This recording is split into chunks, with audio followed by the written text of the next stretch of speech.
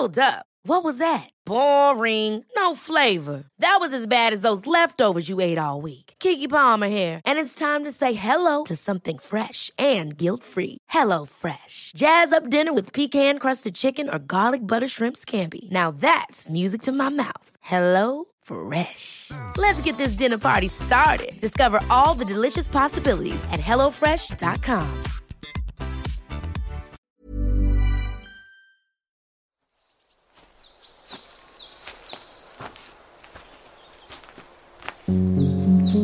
Hello and welcome to the Stompcast with me, Dr. Alex George.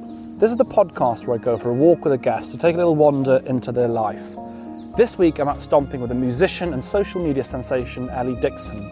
Ellie is an incredibly talented musician. She writes and produces her own alt-pop music, which, might I add, is extremely catchy and feel-good. Not only does Ellie make music, she also makes viral, music-based content too, which has led her to amass a following of over 1.2 million people, quite a few. Her most popular videos see her performing incredible harmonies or rewriting famous song verses. Ellie has been coined as a true next-generation artist by her industry peers, and so I can't wait to dive into her life and career. Guys, I'm so excited to announce my new book, The Mind Manual. This book is exactly what it says on the tin. I have put years and years of work into this, making sure that it is everything it needs to be and more. It is the book for everyone. It is the book for anyone, regardless of where you are on the mental health spectrum. It's to improve your mental health, it's to protect your mental health, and to make sure you get the most out of your life. I am so proud of what I've written.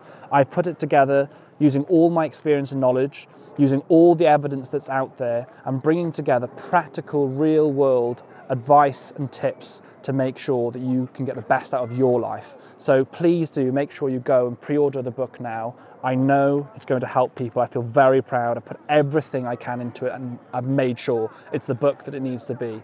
Pre-order now. Hello everyone, welcome to the Stompcast. Welcome back. I hope you're all well. We're going to get on a good old walk today. We described it the other day on a stomp that it was out of a 10 day. I think it was a 6 out of 10 day because it's a little bit grey, but I think this is a 6.5 day. Yeah. It's a bit more optimistic. It's a bit windy, but it feels fresh and nice. It's good to be out. How are you? I'm great. Thanks for joining me on the Stompcast. I love the fresh air. You love the fresh air? Do you love the Stompcast as well? Yes, I do. Actually. Well, now you're here, and I'm very grateful for your time. We're here in Regent's Park, aren't we? Yeah. I've been here a few times on the Stompcast, and it's really, I always love coming here. Actually, it's such a nice park, isn't it? It's got a lot in it. That's what I like about it. Like you walk sort of 10 minutes and then you're somewhere completely different. What's the reason that why here? Why is it here that we chose? So back when I used to live in West London, this was quite equidistant from a lot of my friends. I see. So this park was where I'd meet all my friends, and so I really heavily associate it with like summer 2021. Oh, yeah. Nice. And so in my head it's sunny right now. Yeah, I kind of get you, because for me that kind of park would be, God, I'm going to get stick for this, but Clapham Common would probably be my version of like that, because all my, I guess like if it's a sunny day, we're like, yes, go to the Common and just be part of the kind of down the cliche common. crew, yeah, the Common. But that kind of, often you have a space where you go with your friends and stuff, you have good memories of that, don't you? Yeah, I've played rounders with a shoe here. I've done with a shoe? Yeah. That is next level rounders. Yeah, Did anyone actually hit the ball? Yeah, quite a lot. It was rounders hard mode. Wasn't a stiletto though, was it? No, that would be, yeah, no, a nice like trainer. I see. You should have played it with your tail, your lizard's tail. Oh my God. I was very disappointed that you didn't come. If people are following you already on the Instagram, they'll see that you enjoy dressing up as a lizard or a crocodile. Yes. Quite often. Yep. So I was really hopeful you'd be here today. Imagine the photo we could have had with you kind of coming out of the water. just soaking wet. Just like that would have been the clip that would have been the promo for this episode. You just kind of tackling me maybe from the water, dragging me into the water. I can run home. I will go get this lizard suit and I will tackle you to the ground. It's probably actually worth it. I reckon that reel would get a few likes, that one. Being pulled into the lake. Yeah. Harry can rescue me by the other end and drag me back out. Now that's a headline. It's nice to have a space that you kind of go with your mates and enjoy. And I actually think that places like that become quite nostalgic over time, don't they? Like imagine in 20, 30 years you'll remember the good old days when we used to play around in the park. Yeah, with that shoe. Yeah. So where are you from originally? Tell me about your kind of background, I guess. Is London home for you? Where are you from? No, originally I'm from sort of Cambridgeshire area. I lived just in various villages, grew up around there. And then I moved to London 2 years ago now, maybe 3, I can't count. But yeah, about 2 years, I moved to London to do music. Yeah. I went, after living at home, I went to study maths actually in Warwick University. Warwick is a beautiful campus, isn't it? Warwick Yes. is lovely, yeah. I went because it was so, I mean, apart from the course being great, blah, blah, blah. Yeah. The trees. Big up Warwick. It was big trees, loads of wildlife on the campus, which I Yeah. find like unusual for a uni campus. There's squirrels and geese for I think days. that can be tough for some, if you're very city-based campuses. Actually, Plymouth, to be honest, where I was at first, was very city-based. You didn't have as much greenery. It does actually really affect. I mean, I think a lot of people are in campuses that are genuine, like kind of, I guess, more traditional style ones. You kind of have that nature and places to relax and chill. It makes a huge difference, doesn't it? Yeah, I go a bit bonkers without some kind of green space near me, especially growing up in kind of rural villages. Yeah. Yeah, I need some sort of tree somewhere to look at that kind of revives me. Yeah, indeed. Actually, funny enough, when I was driving over here, I was listening to your music, which is probably pretty apt considering I was come to speak to you. So we're going to chat a little bit about how you got into what you're doing right now, because I believe you describe yourself, is that fair, as alt pop? What does alt pop mean? So alternative popular music. Alternative popular music. Not like Control Alt and Delete on the on the keyboard. Slightly different to that. Yeah. Well, actually, I got misquoted in Hello magazine as old pop. So I actually, that was quite cool. It said wobbly old pop. Oh, lovely. It was unfortunate. So what does alternative pop mean? So it's basically just pop, but taking a few more risks. Kind of, for me, my alt pop is sitting in a more kind of wobbly space, is how I like to describe it. So I make everything in my bedroom, so it doesn't sound commercial in the same way, like it wouldn't be played in a club kind of pop. Yeah. It's more. Is that like part of like, I need to make sure this doesn't end up getting played in a club and therefore I haven't hit my criteria? Career over. No, I love You're going, club turn music. that off. You're going around all the clubs in the country saying, turn that bloody music off. I'm trying It's too loud. I'm trying to be alternative, for God's sake. Yeah. How dare you? No, I'd love to hear a club remix of my stuff. That would be so fun. So essentially, is it you're trying to? Because I think, okay, so I love pretty much all music. I genuinely do pretty much enjoy all music. I don't really like heavy metal, but I kind of like, I guess in the old days I used to enjoy like Guns N' Roses and like grungy stuff like Nirvana and whatever. Yeah. But I don't like the kind of heavy stuff. Probably the heaviest I could go, which is very much on the edge, is Metallica. In fact, I saw them in Glastonbury a couple of years ago. Oh, amazing. They were pretty amazing. I think they're just incredible. That's but brilliant. I really do struggle with overly commercial style music, and there's a few artists I really love, and I kind of slightly pains me that they're kind of like, oh, you really are leaning into very commercial, kind of almost made to sell rather than made for music.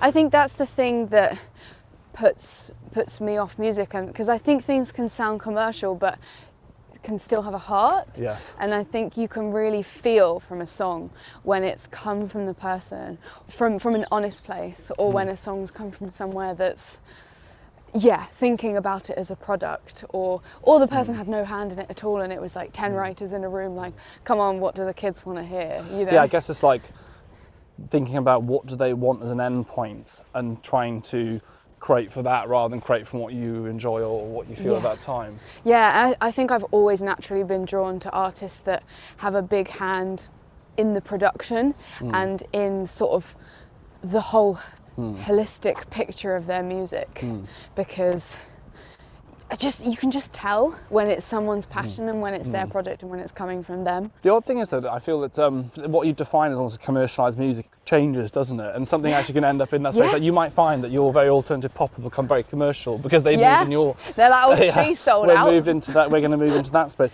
So how do you think, like, you know, you're doing incredibly well. You're signed with Decca. You're all of the subsidiaries of that fair of Universal, I guess the way to say it.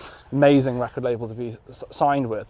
How do you kind of stay true to that, do you think, in the long run? Because again, there are plenty of artists. I would never say names because I think I would be disrespectful, and they've done amazing. But there's a lot of people perhaps who, for whatever reason, maybe it's the people around you saying, oh gosh, we can really quids in if we do this, that, the other. How do you stay true to maybe what you enjoy doing now? How do you stay as the lizard? The lizard. And not end up as a bunny or whatever they want you to be. Well, I eat 10 flies a day. Keep up your fly catching skills. Yeah. Absolutely. I think it is a massive challenge because, like, back in the day before I was signed, I'd never have to talk about how to market a song because I'd just kind of put it on Spotify and pray. But it's part of reaching people, and for me, I think there's a couple of things. I'm really lucky with Decca because they are still letting me do everything as I did pre-signing, and they're not trying to change anything I'm doing, and I think that's kept me in exactly the same headspace. So I'm still producing all the new music in my bedroom, and so my life is still normal when making these songs. So when I just wake up, make some beans on toast, I'm a lizard, you know. It's sort of just I love your reels. You literally just have you in the kitchen, like just making something dressed as a lizard. Yeah, exactly. Does it come, like, you try and look for the songs from the heart, but you're coming from the lizard, really? You're like, I need to make songs from that strong base. My inner lizard. Yeah, exactly. Yeah. Find that controls space. Everything. It is interesting. So, I mean, Decca is one of the oldest labels. It's a very old label. Yeah, and famous for turning down the Beatles. Yes. They'll never live that down. Unfortunately not. Everyone has the different story, and there's many publishers that turned down J.K. Rowling, although probably I don't know they're happy or not at the moment about that, but maybe we won't go down that rabbit hole. But, you know, there's always those situations, right? But they are a very established and I guess older school label in that sense. Yes. So were you intimidated when it came to the point of signing with them? Was there kind of like, oh gosh, does this mean now I have to go away from my kind of grassroots of this? Excuse the pun with one of your songs. But does that mean you have to go away from that, or were you kind of confident actually these guys will kind of nurture and not change me, I guess?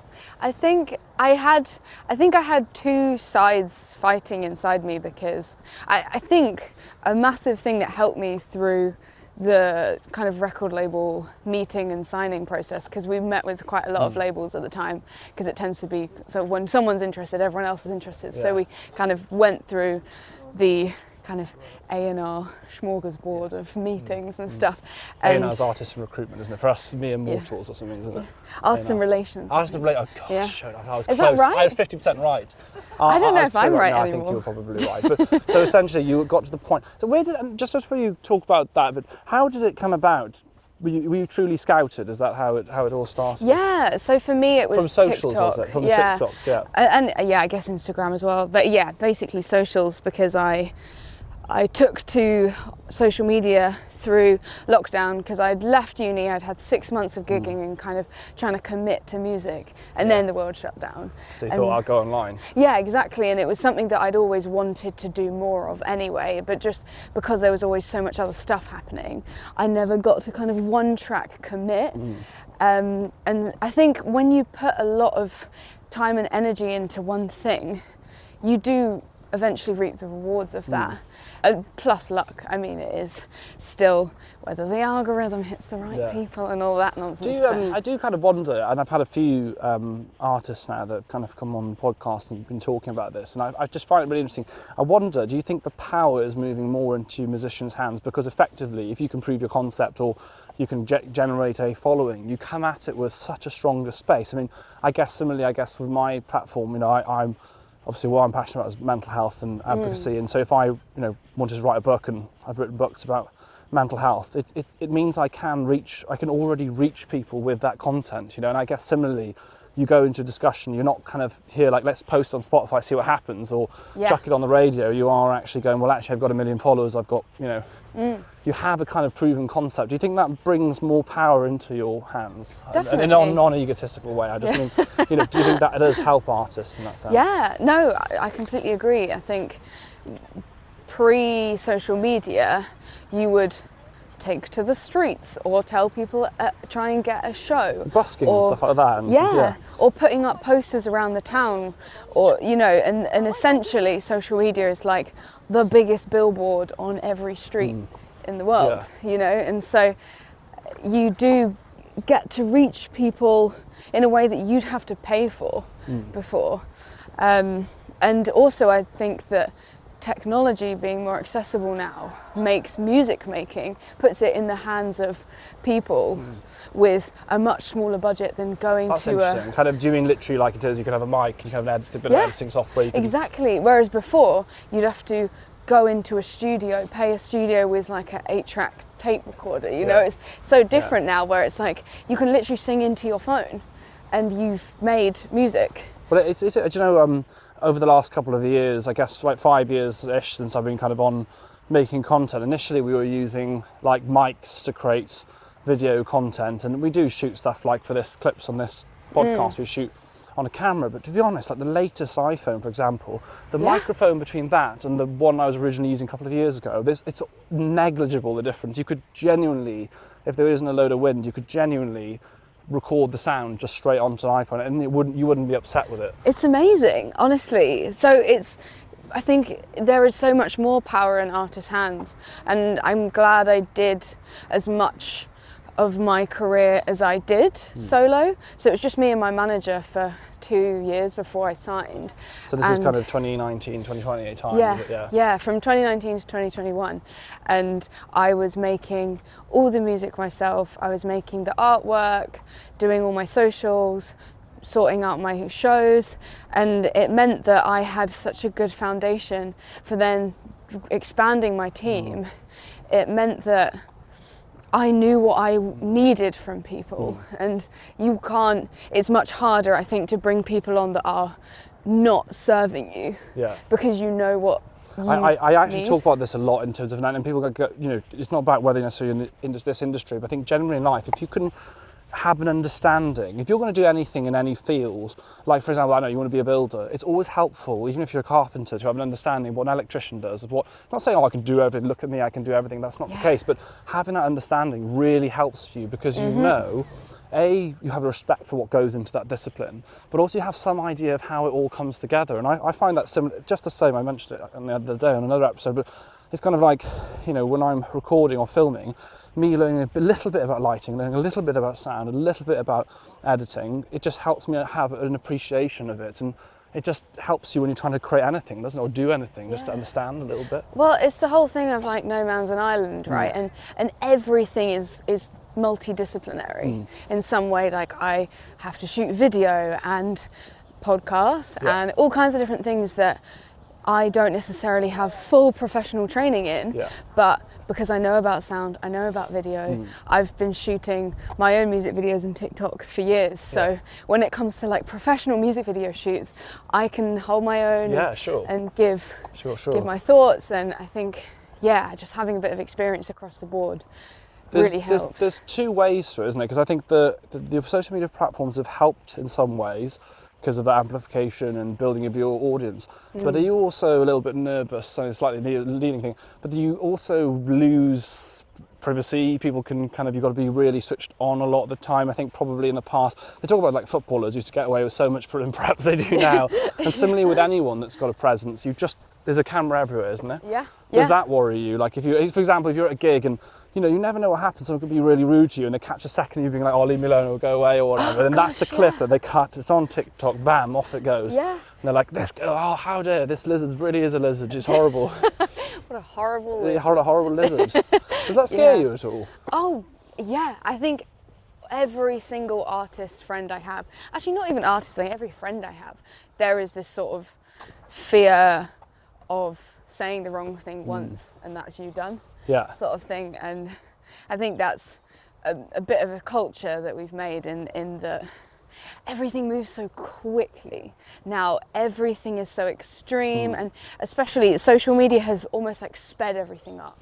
So someone's career can end in a day, but then it's back after a few weeks because we've moved on to the next thing. And I think there is so much extremes, and I think that's what I can find stressful about social media, is the speed and the extremities, and it is a weird place to have.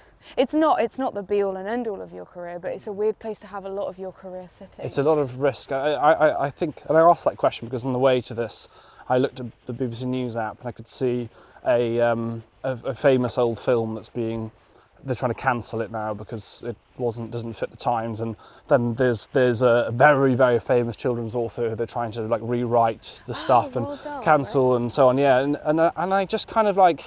I'm not interested in getting the specifics because I don't know the specifics on why that is. I'm just picking out examples, and it just shows, I guess, that things, you might write something in the present moment that you genuinely believe to be right and true and fair and, you know, in the times, as it were, and then it becomes dated so quickly and people look back and go, well, actually, what your opinion was back then, or this, you know, it's kind of like, I guess, I said that, you know, when I was going on Love Island, I was training, I was getting into inverted commas shape. I wouldn't describe that as shape anymore. I think it's a state of being, whatever, but I was really trying to look a certain way. I wouldn't do that now, but am I going to go back and chastise myself at 26, 27 years old because I thought that's what I needed to do when I've learnt now? And I find that music, because you are, in the same way as books actually, like what I've written in, you know, the Mind Manual or Better Day or Live Well Every Day, you write these things and you do wonder in years to come, what if a new bit of research comes out, or something comes out and says this or that, the other? Like, do you think about that, or do you just kind of do not write it and it will be what it is? Depends on my mood. Yeah. If I'm particularly anxious that day, for sure I'm panicking. But I just don't think we embrace change enough. I think we do and we don't, because I think things change super quick at the minute, but I think we hold everything in such a permanent state all the time, and I think especially culturally we have such a big thing about standing your ground and staying true to your beliefs rather than changing based on new information, which we get all the time. And yeah, I think we can hold people accountable still when people are objectively not doing kind things, but I do think that I believe deeply people are allowed to make mistakes. Yeah. They're also allowed to make decisions in the context of time that they culturally felt was appropriate at that time, and we were allowed also as a human society, as a society itself, to develop, change, and look back and go, we may not actually agree that is right in the current times, but we've learnt from that now. And I think that's the careful boundaries, because otherwise my fear is that if you look at creative industries, if you look at books, if you look at music, if you look at anything that involves coming up with new ideas, you are running the risk of stifling new ideas and creativity by having these creative boundaries, because the whole point of creativity is that you take a jumble of stuff out there and you make something new. Often, I do think most things are adaptations from previous ideas, or you bring one thing from something else, but if you're so afraid of writing about something, or I don't know, expressing something because you think you're going to get cancelled tomorrow on TikTok, then you're just going to have we're going to have the same sounds and same noises, the same conversations and ideas over and over again. I think that's where that balance, the risk of balance is, isn't it? I think we have to hold kindness at the centre of what we do, and I think as long as there is consciousness and heart, I think that's really it's intention at the end of the day. But I really love there was a David Bowie interview where he was basically saying, if you try and please everyone, you aren't making art anymore. And he sort of said, if you're onto something good, people are going to be angry. Yeah. And I think that's obviously to be taken in the right way. Yes. Just don't like piss people off. Yeah. But hold the point you said about kindness, hold that the centre point, and then you're away. I think that brilliantly takes us to the end of part one. I've really enjoyed this first part, Ellie. It's been really, really nice. I know we're going to dive into so much more. I want to hear about what you describe as your bonkers ideas. We're talking about breaking on the scene, and also how do you stay mentally fit on the road? See you guys soon. I hope you enjoyed part one. I know that you enjoyed part two. See you very soon.